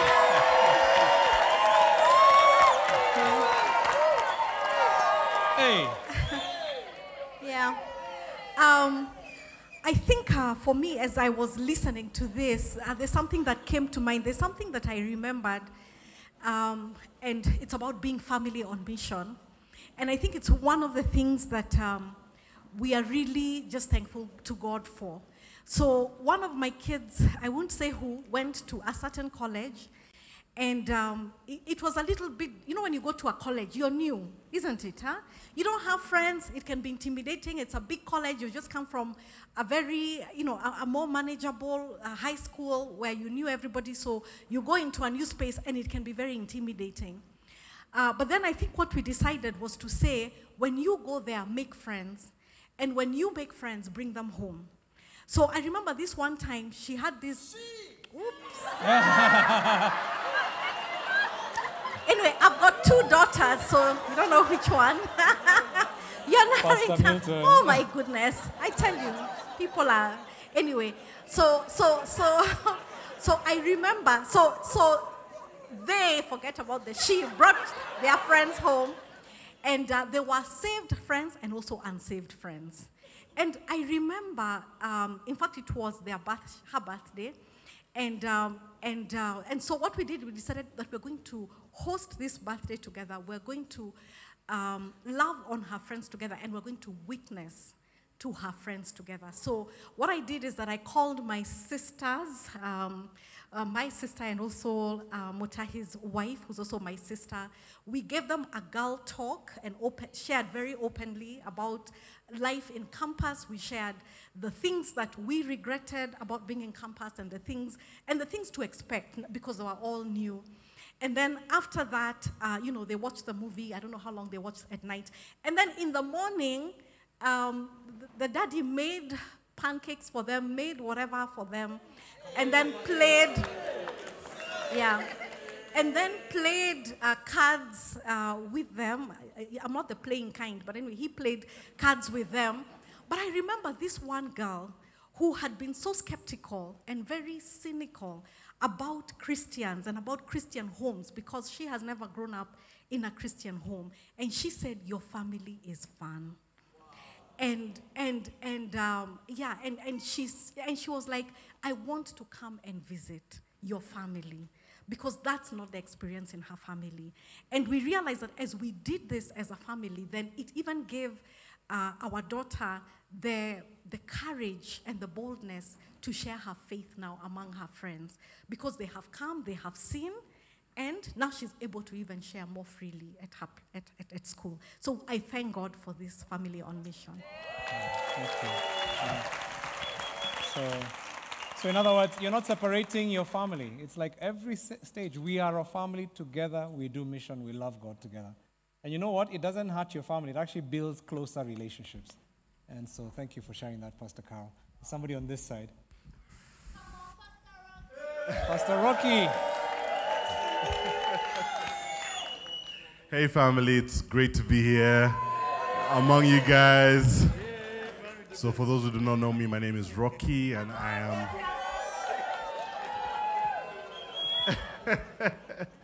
I can hardly hear what some people are saying, but anyway, I am the leader of one of the newest DGs in the Mavuno movement for Mavuno Lavington, and we're excited about that.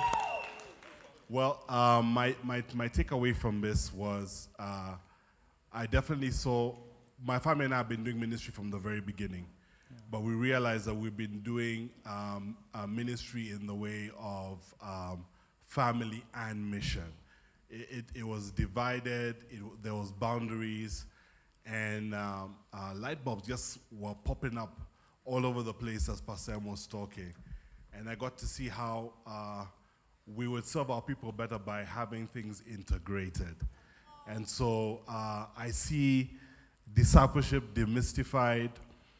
We used to be really bothered by what content would pass across to our people. And so we'd give the theological content, and then people would be sticking around, just hanging around the house with nothing to say. But now we know how to invite them into the kitchen, how to invite them into where we change our babies' nappies, because guys don't know how to do that.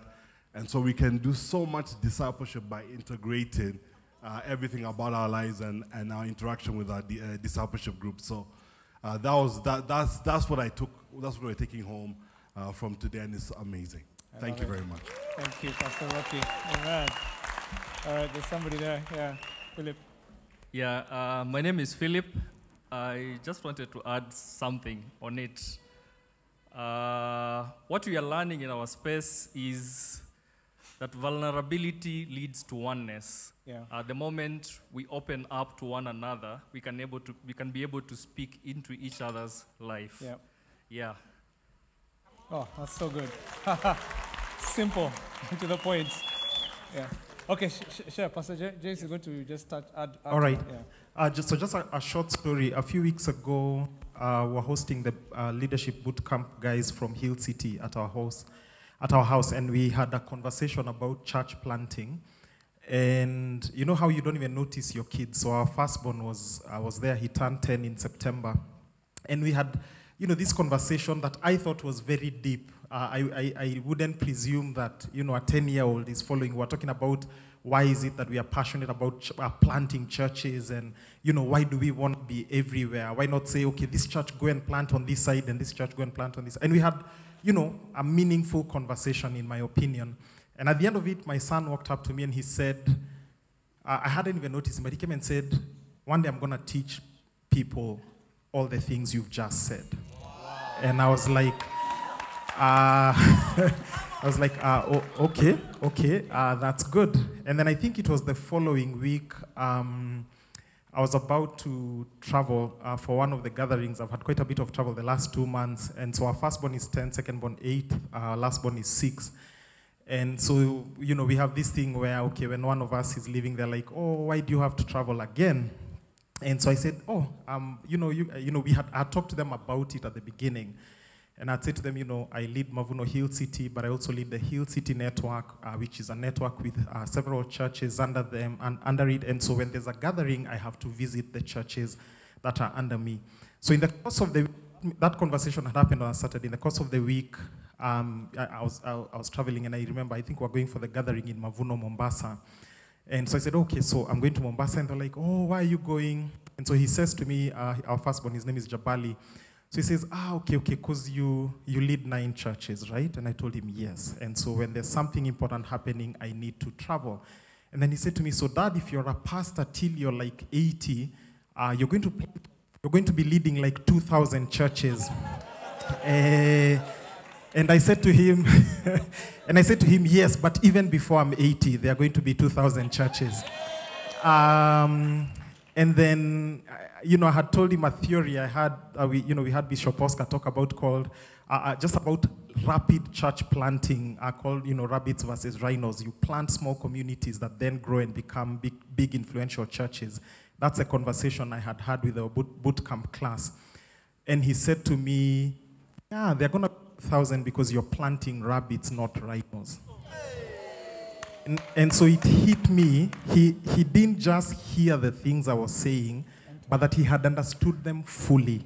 He had understood that we are about planting churches. He had understood that, I desire to plant many churches. And he could even say, so if you stay at this thing that you're doing, you'll be leading 2,000 churches by the time that you're older. I stood to say, Pastor Caro and Pastor M's testimony is great of their kids who we see here, and some of us know them. But even for those of you with younger kids, it's easy for us to presume they're too young or they don't get it. For us, what we've learned is we treat them like they get it. So I tell them, look, it's my work. I lead several churches, and so I'm visiting. I'm traveling to visit the churches, and they connect with that, and they understand what we are doing, and they appreciate it. We've done visitation with them. We've done a full Saturday of visitation where we went from one home to another. And it was just because we're like, okay, we want to hang out with you guys. It's Saturday, but we need to do visitation at the same time. And at the end of the day, we say to them, so did you guys have fun, or do we want to leave you, or do we leave you home next time? And it's because, we don't want them to resent ministry, like you're talking about. And they said, no, we want to do it again. So what I'm going to change, I shared with my group, is for this gathering, I negotiated with them. I asked them, do you want to come? What time do you want to come? And I realized that what I need to change is next time, probably for the February gathering on the Saturday when they're not in school, I'll just tell them, come and attend the gathering for the whole day. This time I made it a negotiation, what time do you want to come, and so on. Again, I've been anxious about forcing it. So I've realized my error there, because like now we have a birthday in the estate, and so we've been chatting on text for what time do you want to come. And of course, cake is cut in the afternoon. And so I was afraid of being ghosted because they said they'll come. We really want them to come here for sure because you've been teaching us this stuff, Pastor M. And so I said to them also, but you guys, so you guys are going to miss cake cutting if you come in the afternoon instead of in the morning. And they actually said, no, it's okay. We are happy to miss the cake cutting. So. Wow. That is so powerful. All right, we got Pastor CJ, and then I'd like to hear from somebody who doesn't have kids. Oh, Sorry. All right, Pastor CJ, then we can have one or two people from that end. Okay. Thank you, Bishop. No, Father, please allow me to speak before you do. Okay. Kindly. So, Pastor CJ, my name is Maureen. I'm in Mavuno Wayakiwe. And Pastor CJ is our DG leader. And I wanted to speak before he does because he might feel shy after I do. And I would not want him to feel shy. Pastor CJ has been leading our DG. And since I joined that DG, I was supposed to be leading my own DG, but a few things happened that did not allow me to continue. And so Pastor CJ became our leader of the DG. And I'm so glad that maybe I did not lead a DG then because I would not have learned what I have now. So Pastor CJ, as our DG leader, number one, personally did financial management classes for me because I was doing very bad financially. And as part of that, when I was in deep debt, Pastor CJ and Rogoro, the wife, they sat me down and told me that the place that I am, they advised me financially on how to move forward, which included me not living alone anymore and moving in with them. So these are people I have met last year.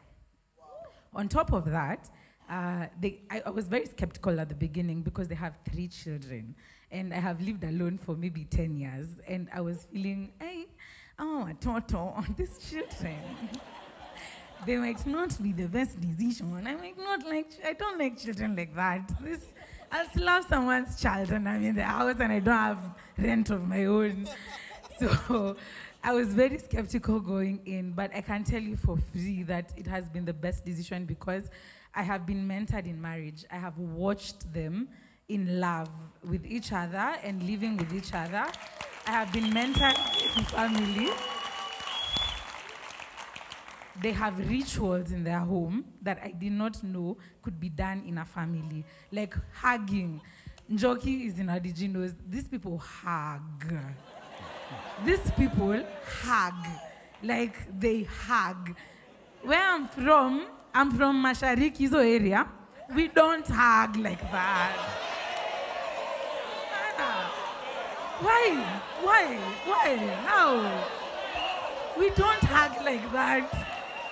Then these people, you enter the house like this, and an army of children is racing. Who will hug you first? And one of them is confident enough to say, I love hugs and kisses. Please hug me. That was very different for me. The other thing is praying in the evening. I didn't grow up with such rituals. This family prays. We have prayers we do, and everyone is asked, do you want to pray? Do you want to pray? They volunteer, and then there are prayers that we say together after the prayers that we've done. Those are rituals that I never had. And the third thing that I learned that from this family, it's just been so beautiful, guys, is that when someone is in need, Rogoro and CJ, they hustle who will get to the person in need first. So I remember watching them when one of their friends had lost her wife, and they were making calls to each other, and they're like, yo, where are you? Could you please rush there? Because I'm in a meeting.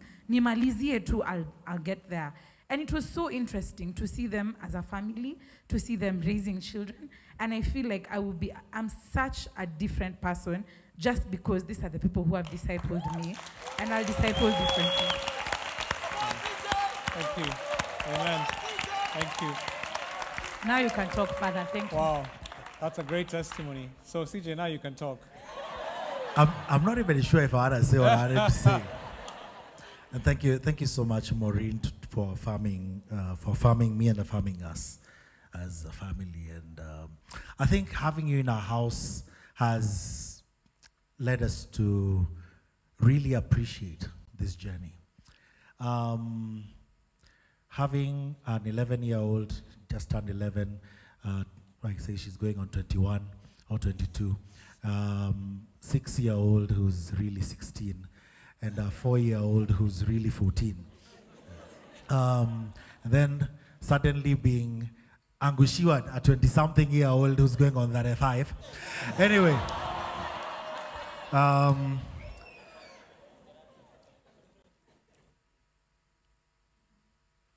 this journey has been difficult.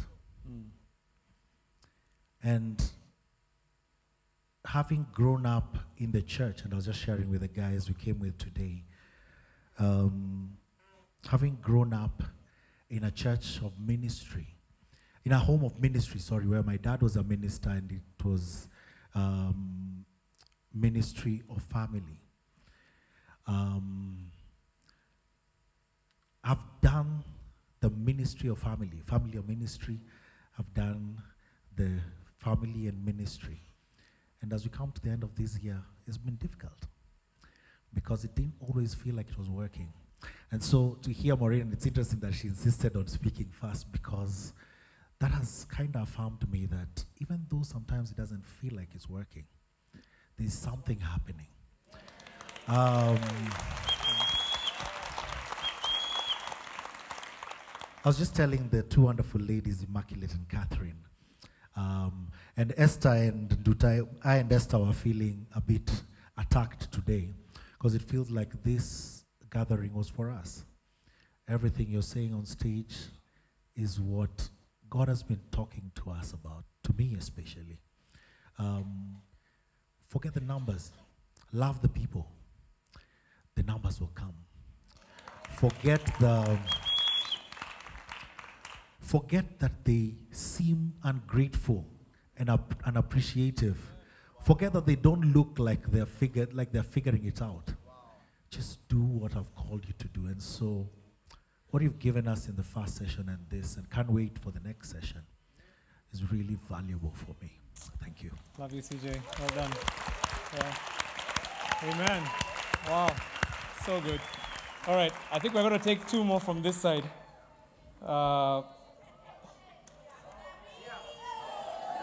No, just allow me, because I'd promised them. Allow me. So just allow me to take from that side, because these guys have been neglected for a while.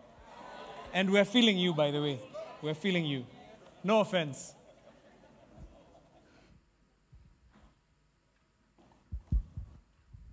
Thank you. Thank you, finally.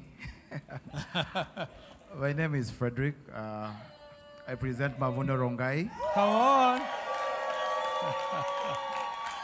And also a member of Hope Holders DG. Yeah. So what we've learned is that most of us have been doing family and mission most of our lives. Where for me, before I came to Mavuno, it was always, Sunday was my mission. After Sunday, it's all my life, nothing to do with church. So what we've seen, God is saying that family on mission is the best. And I must say, yesterday, I had the pleasure, my wife and I, of being on a mission as a family, where we managed to disciple to some people while going for dinner.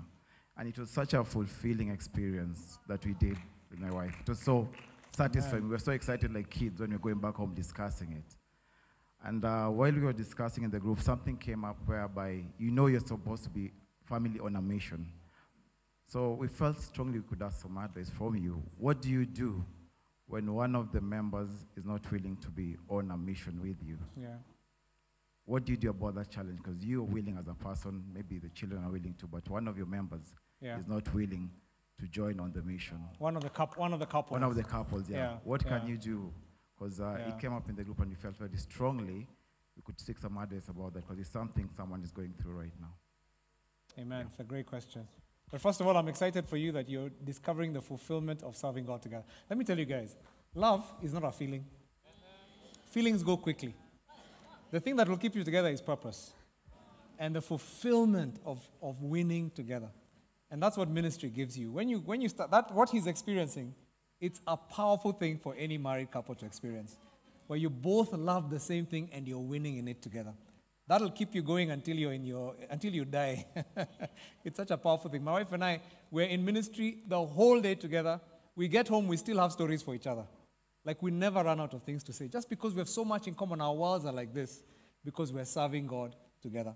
So I love the fact that you're experiencing that. And the thing for me is that still, family on mission still applies in that case. Because if you're a member of my DG and your spouse is not saved, what we're going to do as a DG is we're all going to become aware of that. It's going to become our thing together. We're going to include that person as much as we can. And I've seen many groups, by the way, in Mavuno doing this. There's a husband who wasn't interested at all, but be like, come have DG in our place. And when they come, they bring gifts to the home. They make sure that they if he's there, they include him, they befriend him, they find out how they can pray for him. If they have a plot, they're going to make sure, please, the DG leader, please, I want you to come for this one. It's just to hang out with us. And what happens is you just love somebody into the kingdom as a family. So even the DG is a family on mission. And I know that that's the story of Pastor Albu, who I talked about earlier. He was the unsaved member of our DG because his wife was one of our pastors. And so she was in our team, Pastor Sheila. But the man wasn't a believer, but we loved him. What? We loved the man. And I still remember, I'll never forget, Bishop Abu, I hope this story is just, this is my favorite story from this year, I think. Do you have a better story than this one? Like, there's no better story. I still remember that we were here in a gathering. I think it was February. Was it February? Was it November? Last year, November. The first guy, a year ago. And this man, when we made the altar call for who will receive Jesus, Pastor Albu finally put up his hand. Like, my whole discipleship group was in tears. Like, we were all weeping. None of us had dry eyes because we had prayed so much with Pastor Sheila. But you know what? He was never a project. He was part of us. Like, we included him. Wherever he was willing, we pulled him in. And we just loved on him. And now he's like, man, he's one of the most, he's such a valuable man. I mean, we love him with all our hearts. And so is that an answer for you? It's like family on mission is not just within your biological family. It's within your DG as well. It's like, let's love the family together. Let's love each other's family. When there's somebody who's not aligned, we're going to align them through our love. The Bible says they will know you're my disciples because of your love for one another. And so that's really how you begin to align your family to be on mission. All right, we've got maybe one. Okay, two more from the yellows. Just affirmative action because we ignored you. Let's go for the lady first and then the gentleman. Yeah. And then we do need to go and eat. Huh? By the way, after we come back, we're doing testimony. So if you have been feeling you have to talk, don't worry. That's what we're coming back for. So Pastor B, relax too. Takuja afternoon. Okay. They say there's no room for shyness. Okay. There's no shyness in the kingdom of God. It's not a gift of the Spirit. Okay, personally, everyone is speaking on family mission. Okay, I will say I've not had the experience of family. I've not had the experience of mission. Yeah. But I guess it's because I'm one person who keeps to myself. No matter what, anything that goes on, I'm of the mentality that no one cares. Everyone has his or her own issues. So sort yourself, die with it inside. Yeah. So when I joined the Mavuno South, so the first Sunday, okay, after service, okay, my boyfriend, okay, he's the one who took me there. So after service, I see them, they're going to Pastor Angie's place. So I'm like, where are people going? Where are people going? I'm like, this is weird. So they reach, I see them, they are, okay, they're interactive, everyone is, they're just doing their thing, they eat, and I'm like, okay, people do this. I'm like, okay, it's not that I've never seen it, but I've never been part of one, because my elder brother used to bring his friends, they do their stuff, but I was never involved. It was go and play, or after you're done having them, you just gitch, we'll do our thing, and then we go. So after that, I'm like, hey. So that's the first time. I don't tell him that it's weird for me or it's nini. I'm just like, it's cool, I'm okay. And then we go back the second Sunday. I'm like, this is now beginning to get more. And then I'm like, it sounds like a cult. Yeah. The pastor's house again. I'm like, why can't people just, after church, just go home, be you, do your thing. So after some time, I'm like, it's like an addiction. So the next Sunday, I find myself waiting for him to tell me we are going.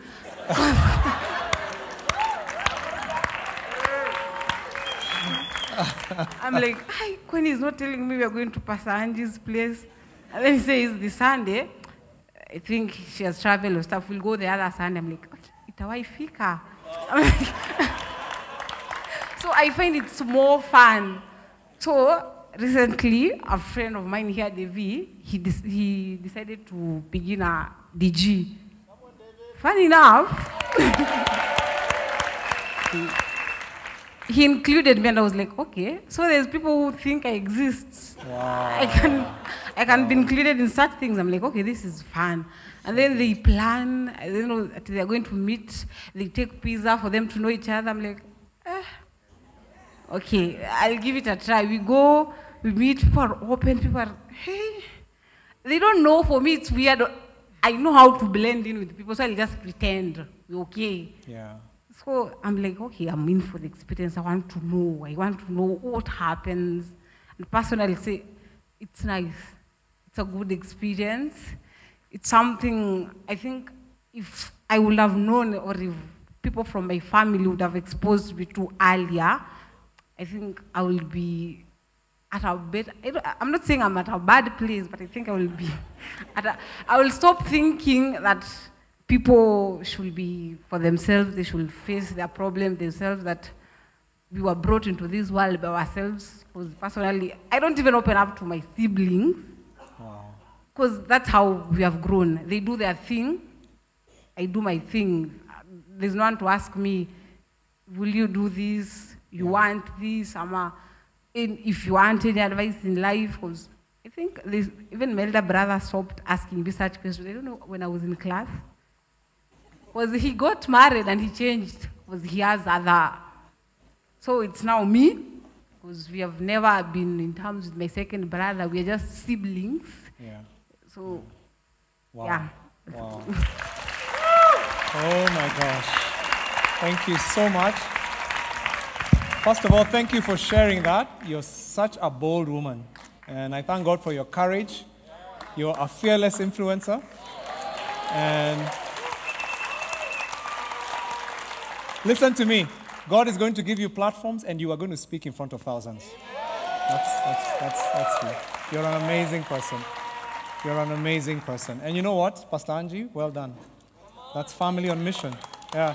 Pastor Angie, I'm in her parents' place because her parents like her visiting on Sundays.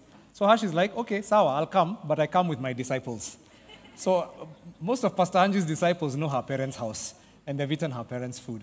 And look at the power of that, is that people come in who don't know what family is, and that's what it means to be a spiritual parent. You're reparenting, because our parents didn't teach us everything, and it's like in the spiritual realm, you're reparenting people.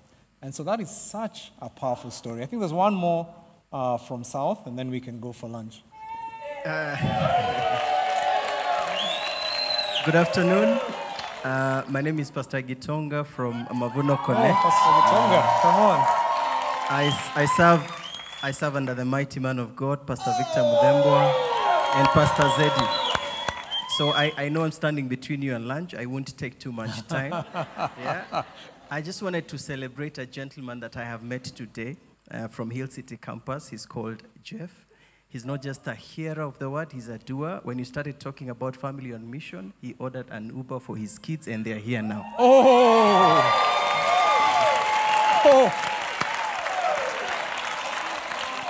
What?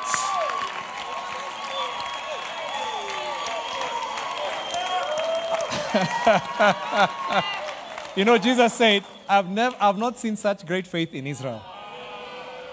Ask your neighbor, what have you done since you started hearing this message? Huh? Oh, you're just taking notes. What have you done? Huh? Wow. May God bless you and may your children be greatly blessed. Greatly blessed because of your obedience. Amen. So we're going to take a break. And guys, this thing, it changes life. My brother is here. He can testify. My parents lived family on. There's some things they did that were crazy. Like like most of our friends, once they knew your friends, they'd invite your friends home, and then they'd invite their parents home.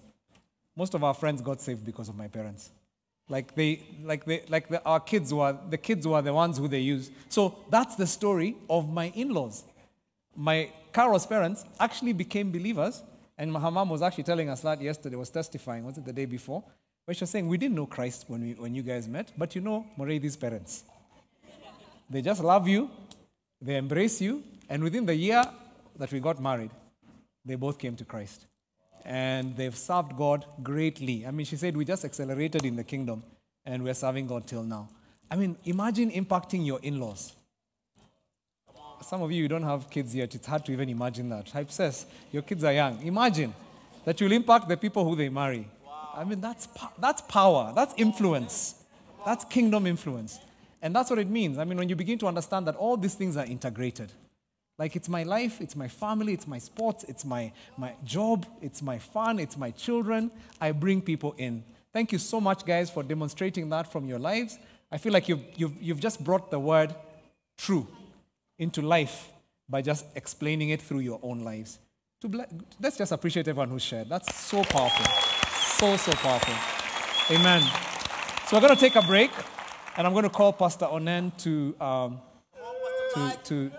release us and give us instruction so that we're back in the afternoon. Remember, we talked about the fact that revival, it's testimony and it's prayer. We're doing prayer, we're just waiting for testimony. I believe God's going to do some really powerful, already He's begun to do some things as we're sharing, isn't it? Because we're going to grow in our faith in a powerful way. And then after that, we're going to talk about 2023. So keep it locked, have your lunch, enjoy it, but don't eat too much. So we're back on time and we're able to continue in the afternoon. Amen. Come on, let's appreciate Pastor M. Let's appreciate Pastor M. Thank you so much.